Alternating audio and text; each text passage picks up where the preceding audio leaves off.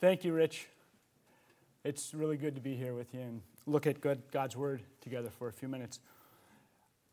I want to say at the outset, it's always a privilege to get to speak from God's Word. And you have in this church a really tremendous gift, and that is a pastor who is true to God's Word. And it's more and more rare these days for that to be the case in churches across America. So that is a huge blessing for any church. It's probably the biggest and most important one. And it's great to see you, Rich. It's good to hear about your trip. It's actually a very good lead-in to the thoughts that I have to share with you. I called my mom yesterday and I said, Mom, I think the sermon's a little short. And she said, well, don't let it be too short. So we said goodbye, and then we got here this morning. I said, hi, Mom. She said, hey, there's communion this morning. It's a good thing that the sermon's a little short. And I said, well, after I talked to you, I made it longer. So try to talk fast. In Romans 8, if you have a chance to turn to Romans 8, I'd like to read a few verses with you. Go to verse 26, please, in Romans 8. You might bookmark it because we're going to come back to it in a minute. But Romans chapter 8, verse 26.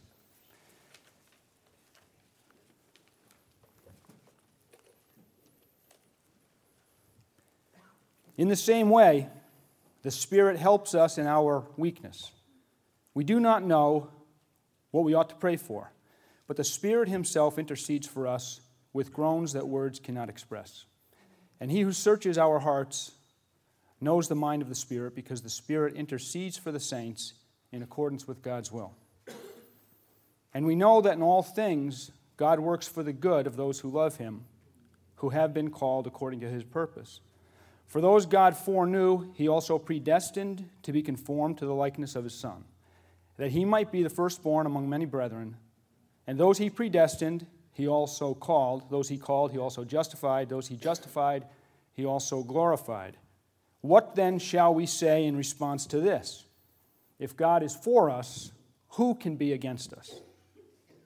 He who did not spare His own Son, but gave Him up for us all, how will He not also, along with Him, graciously give us all things? Who will bring any charge against those whom God has chosen? It is God who justifies. Who is he that condemns? Christ Jesus, who died. More than that, who was raised to life, is at the right hand of God and is also interceding for us. Who shall separate us from the love of Christ? Shall trouble, or hardship, or persecution, or famine, or nakedness, or danger, or sword? Let's stop there for a moment.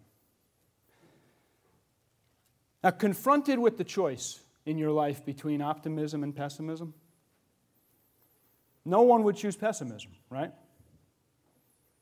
Except, of course, the pessimist, who clearly knows, the pessimist clearly knows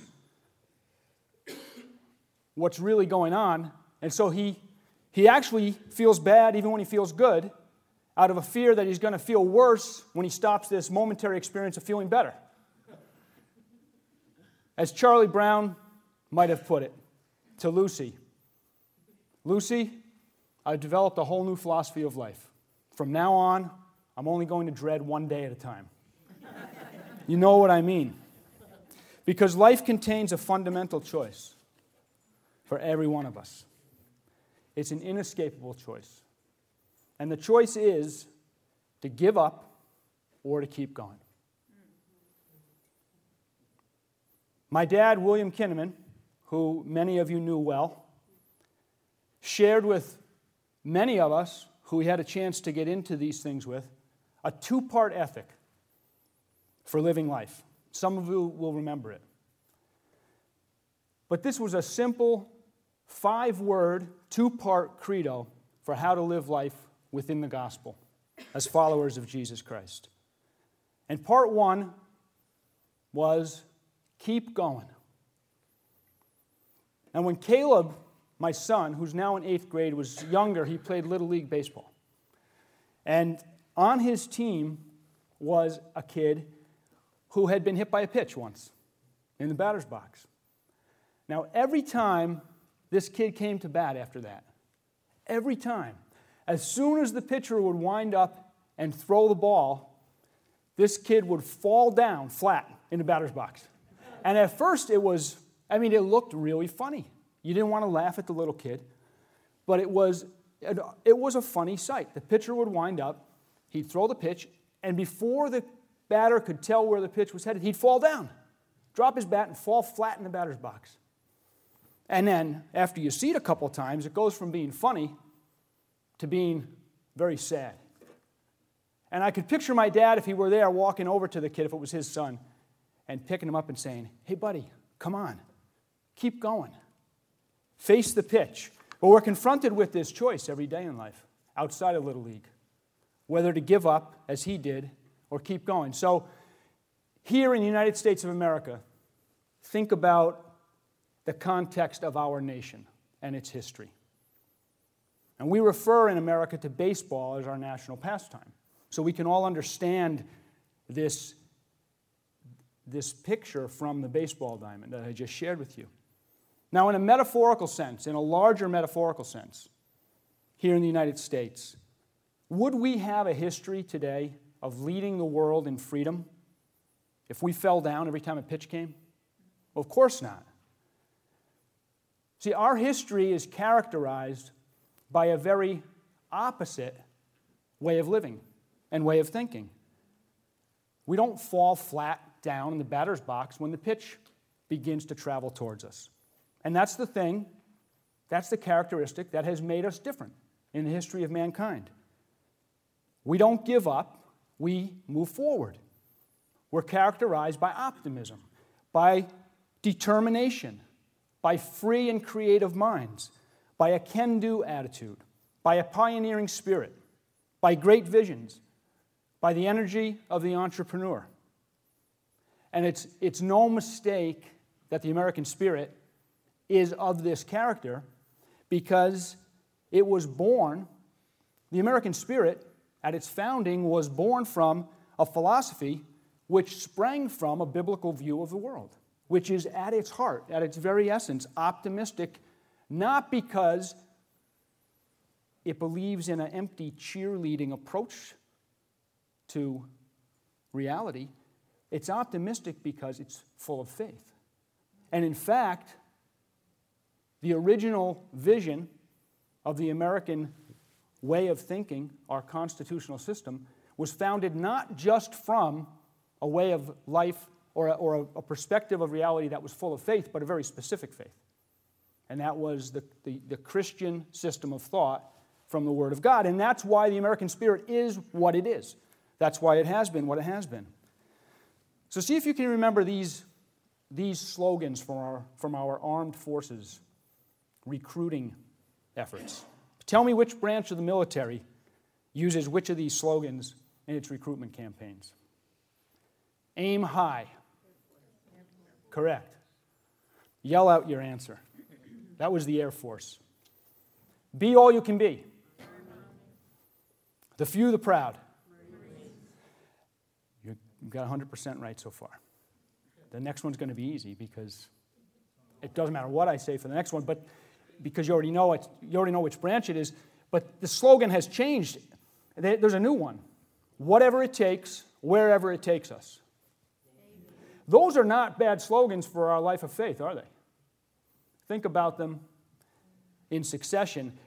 I would only question whether we'd walk around thinking how to make the words "the proud" fit. That's a little bit off, but maybe there's even a context for that. Think of the opposite, though. What if our military used the opposite of these slogans? Aim low. Be less than you can be. The many, the discouraged. Don't want to go too far, and I hope it doesn't make me do too much. It wouldn't work. It brings us to the second part of William Kinnaman's two-part life ethic. The first was keep going. The second part was, don't be discouraged. Now, this is very important that you catch this. Don't be discouraged is not the same as don't get discouraged. We can't help that. We all have our moments. The word be makes a big difference. Because being is what makes us have a position of existence in God's image.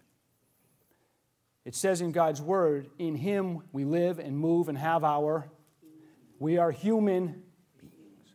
And the ultimate statement of being was the one God gave to Moses from the burning bush when Moses asked God, who are you?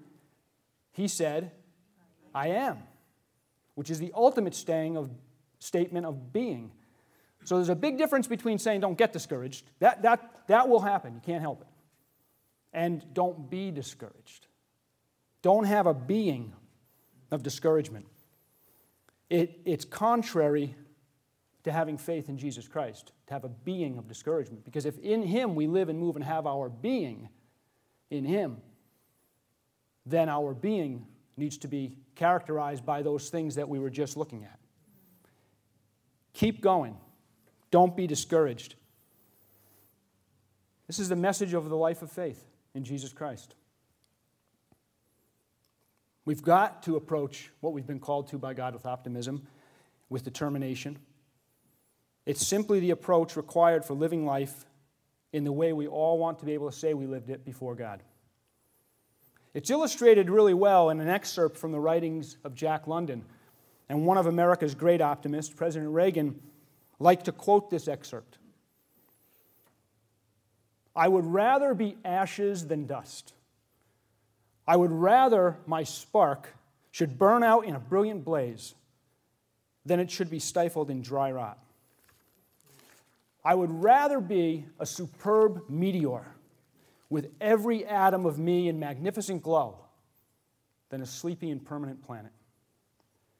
As George Will tells it, when the legendary NFL quarterback Ken Stabler was asked what this credo meant, the quarterback said, throw deep. It's exactly what we're called to do as Christians. We're not called to pessimism or defeatism or any downward-looking isms. We're not called to entitlement or complaining. We're called to live like the quarterback does at that moment when he shows a picture of consummate commitment. When he drops back, sends his receivers downfield, faces the onslaught of an oncoming pass rush, and then propels the ball deep into opposition territory, not knowing if it's going to be caught or not, and not knowing if he's going to end up with his head driven into the turf a millisecond later.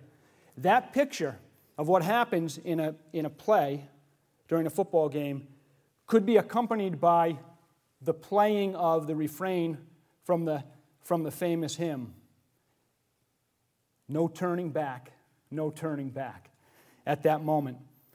You know, God's Word uses athletic metaphors in very direct ways, and so I'm going to mix them for a moment here, from football, from throw deep, to the world of running. Just last month in the New York City Marathon, the world's top marathoner, world record holder in the marathon, Haile Gebrselassie, came in as a favorite, and he has run a marathon in 2 hours, 3 minutes, and 59 seconds. If you can run a mile in 8 minutes, cut that in half, add about, I haven't done this on the calculator, you can figure it out later, but I think add about a minute, maybe a shade under 5, and then keep that pace for 26 miles. And that's what he's done. And that's what the lead pack is able to do in the top marathons. So Haile Gebrselassie came in as a favorite, nearing the end of his career, 36 years old, and he knew that he had a problem with one of his knees, but he was going to run anyway and hoped that it would stay under control. And he dropped out in mile 16 from the lead pack when the injury in his knee became too much. He had to drop out of the race, and the world's best marathoner, one of the world's top marathons. And in the press conference after the race, You can watch this at runnersworld.com. You'll find it under Haile Gebrselassie in the video bar, in the video menu. It's an amazing 4 minutes to watch, because what happened was not only did he announce his retirement from competitive running to everyone's stunned surprise, but he was being pressed by the reporters there to describe what had happened to his knee, when it had happened, how did it feel, did he think he could have kept going, would he change his mind about retiring there on the spot if his knee hadn't hurt him that day. They wanted him to talk about his troubles. And 3 times he tried to end the press conference by refusing to answer questions about his troubles. And 3 or 4 times in the best English he could muster, he made the point that I don't want to complain. So finally, after being pressed on, tell us more about your knee, tell us more about when it happened, tell us how it felt, he walked off. He left the room with these final words, it's better not to complain. And then the room broke into applause, and he left the room. That's hard. He did that at his low moment, when his own world, at which he had ruled the highest peaks, had suddenly ended. But it's hard not to complain.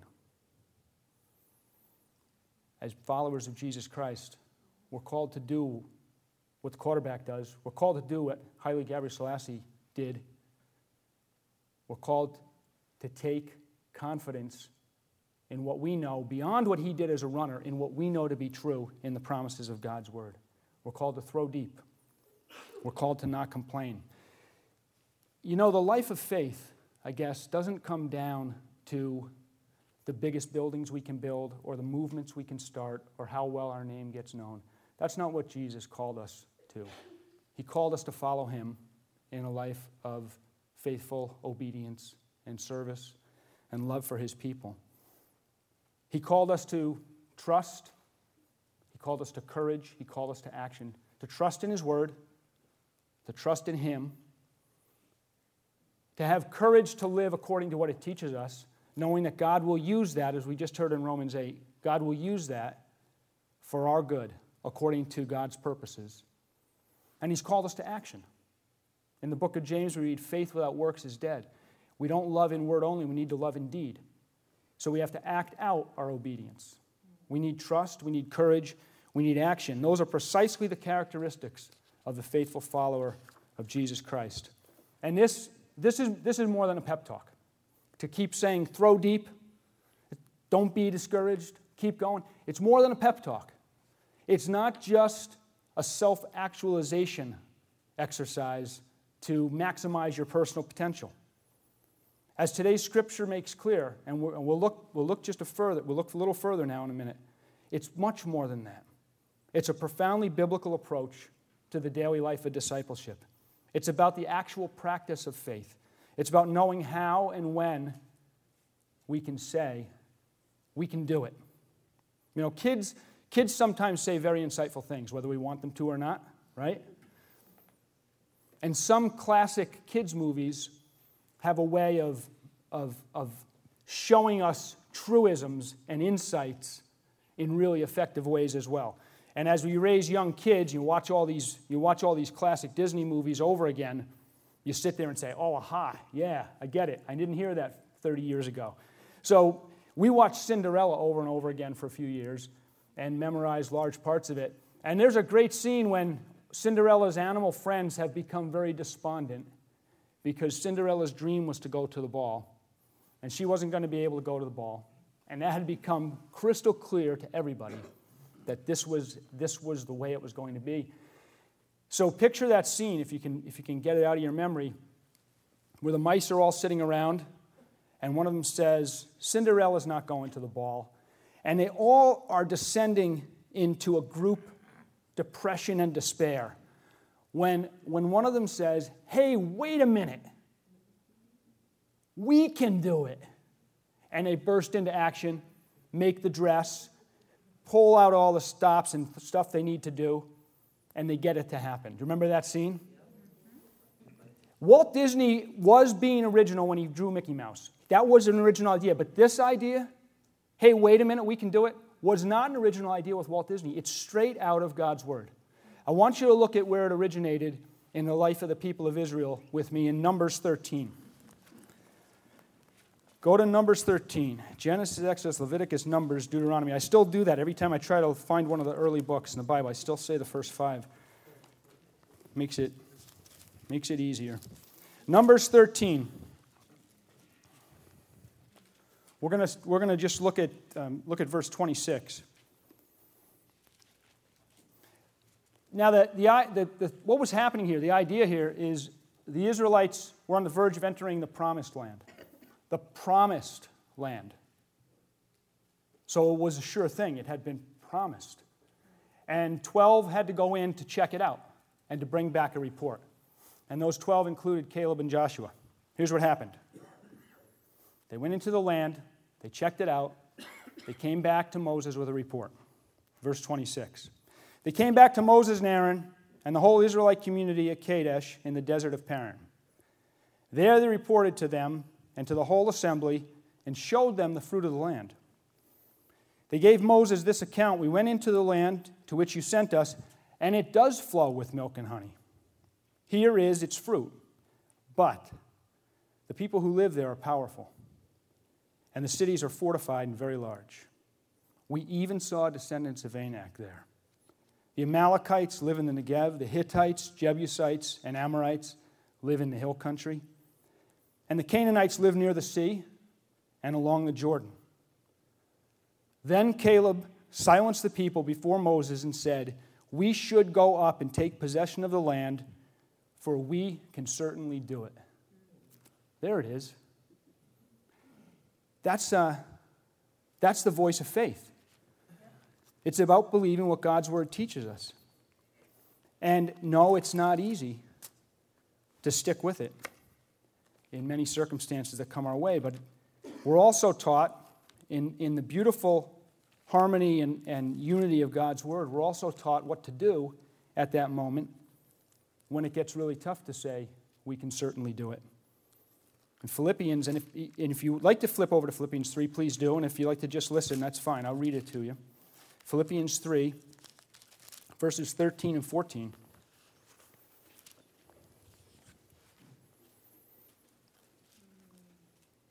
It's another picture that God's Word gives us of pushing ahead and not giving up and not being discouraged. Brothers, I do not consider myself to have taken hold of it, but one thing I do, forgetting what is behind and straining toward what is ahead, I press on toward the goal to win the prize for which God has called me heavenward in Christ Jesus. Are you getting the picture of what it means to throw deep? It means very simply to live the life of faith. It means we don't give up. It means we don't be discouraged. Think about the marathon with me for just a minute. In the world of athletic competition, there is one competition that perhaps is the most pure and straightforward of all, and that is racing. And maybe the most basic and elemental athletic competition in the world of racing, out of all the possible ways to come at it, is a foot race between people who run with a really straightforward, simple goal. Come in first, and with one other opponent, the clock, to race against the clock, and in a sense, to race against yourself. Now, we have a lot of leisure time in this stage of human history, so versions of races have proliferated, and ultramarathons and ultra-Ironmans and every conceivable urban marathon and obstacle courses, they're all becoming popular. But I don't think any race is as ultimate as the marathon. Because in the marathon, you don't do the same things you do in the ultramarathon or the Ironman on that 26.2 miles, where you need to adjust your pace differently if it's part of a larger or a longer run. But when it's just the 26.2 miles, when it's the marathon, The human body is made in such a way that if you run competitively against your ability in that length, 26.2, the last 2 to 6 miles is a problem. Because physiologically, the body's storage of glycogen, which comes from our carbohydrate intake, gets depleted, and there needs to be a shift to fuel coming from fat burning, from protein. And it's not like flicking on a light switch. It's a matter of many different interactions and training and conditioning and chemical optimal conditions and so on. And you've heard of the wall, and you've seen that painful to watch video at the end of a marathon where a superbly trained elite athlete is wobbling and stumbling toward the finish line, because this is the ultimate race when it's taken on its own and when people run it to the limits of their abilities. So the legend of the marathon comes from the Battle of Marathon, and the story is one of a Greek messenger, Pheidippides, around 490 BC. And the legend states that he ran from the battlefield of Marathon in Greece to Athens to announce that the Persians had been defeated in that battle.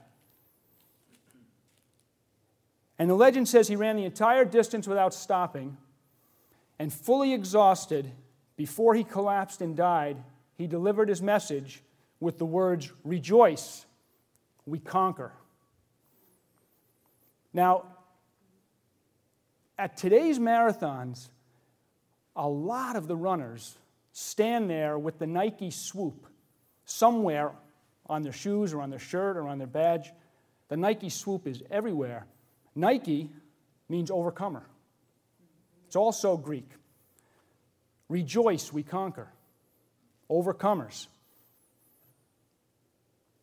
Again, this is the idea that's rooted in God's word.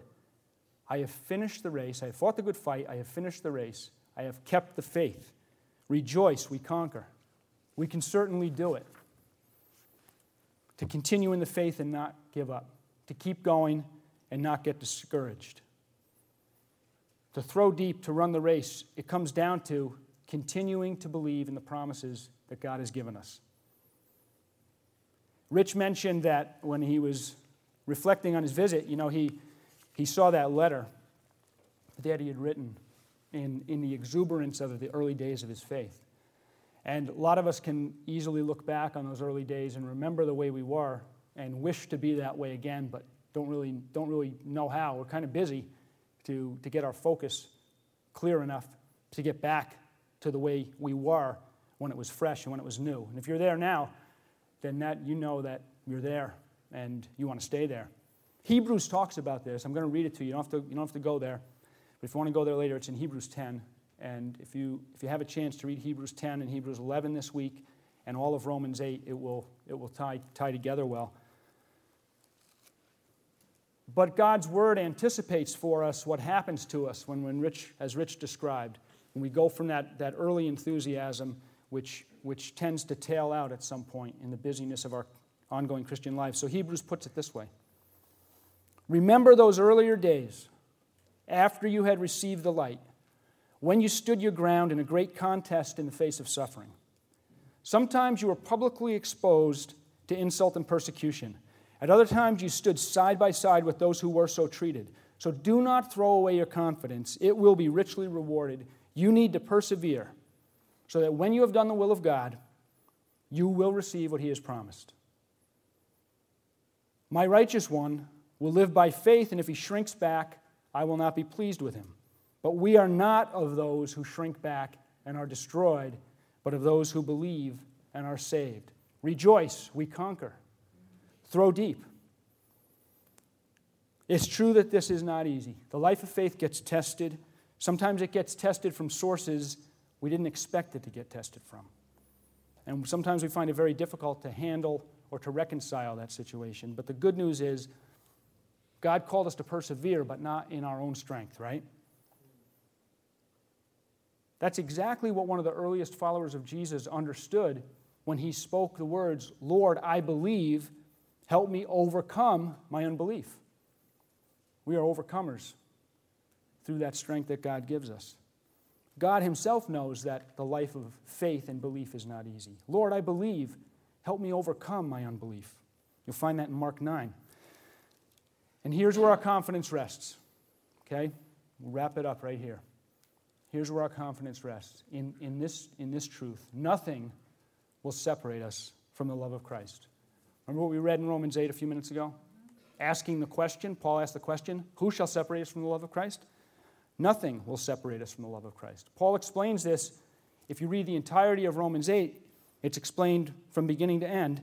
But Paul lists those 7 possibilities that can challenge our faith, that can be sources of fear, that we can see as sources of separation from the love of Christ. Who shall separate us from the love of Christ? Shall trouble?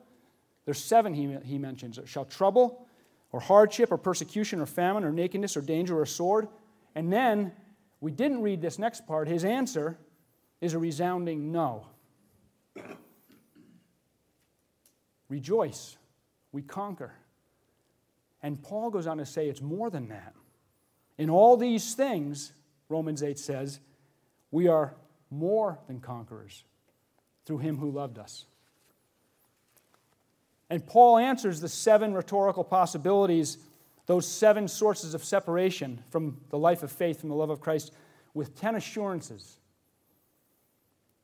making us know that nothing will separate us from the love of Christ.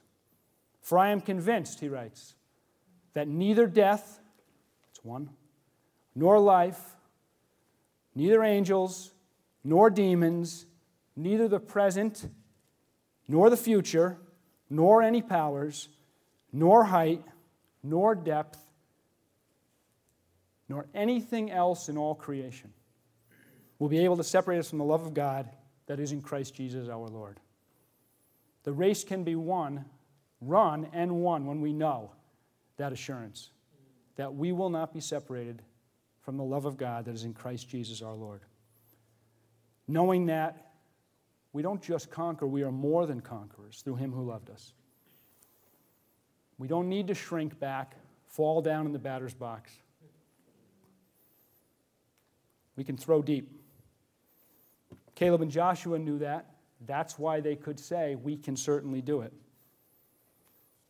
You know those 10 assurances Paul gave? It's interesting that in Numbers 13, they had 10 reasons they couldn't go in.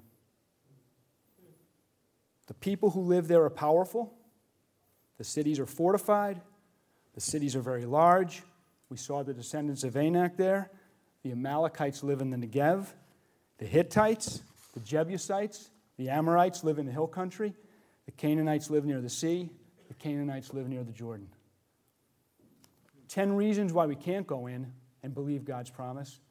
10 assurances that nothing will separate us from the love of Christ. There's our choice. Those 10 spies said no to faith, and 2 said yes. They didn't throw deep. They fell flat. They got hit by a pitch once, and they wouldn't face one again. We know where we want to be in this equation, don't we? So as followers of Jesus Christ today, we have our example. In fact, we have many examples. In Caleb and Joshua. You look at chapter 11 of Hebrews when you get a chance. There's a whole list there of our examples in the faith. Abel, Enoch, Noah, Abraham. Hebrews says all of these people were still living by faith when they died. Isaac, Jacob, Joseph, Moses, Rahab, Gideon, Barak, Samson, Jephthah, David, Samuel. And then there's a list of what they did through faith. And as we close, listen to this list and let's put it up against what we need to do, because we'll see that we're going to be okay. Through faith, they conquered kingdoms, administered justice, gained what was promised, shut the mouths of lions, quenched the fury of the flames, escaped the edge of the sword. Their weakness was turned to strength. They became powerful in battle and routed foreign armies. They received back their dead, raised to life again. Others were tortured and refused to be released. Some faced jeers and flogging.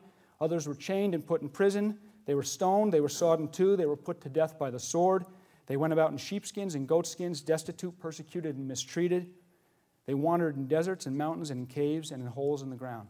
And then Hebrews chapter 11 says, only together with us will they be made perfect. We're in the same lineage of faith that the saints of Hebrew 11 were in. Who will separate us from the love of Christ? Nothing in all creation. Do we have any reason to not believe God's promises? No reasons that stand up to that.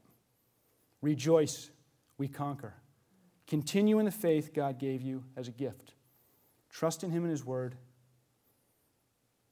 Have the courage to believe that His promises are real, and He will guide you to their fulfillment in the way He chooses as best.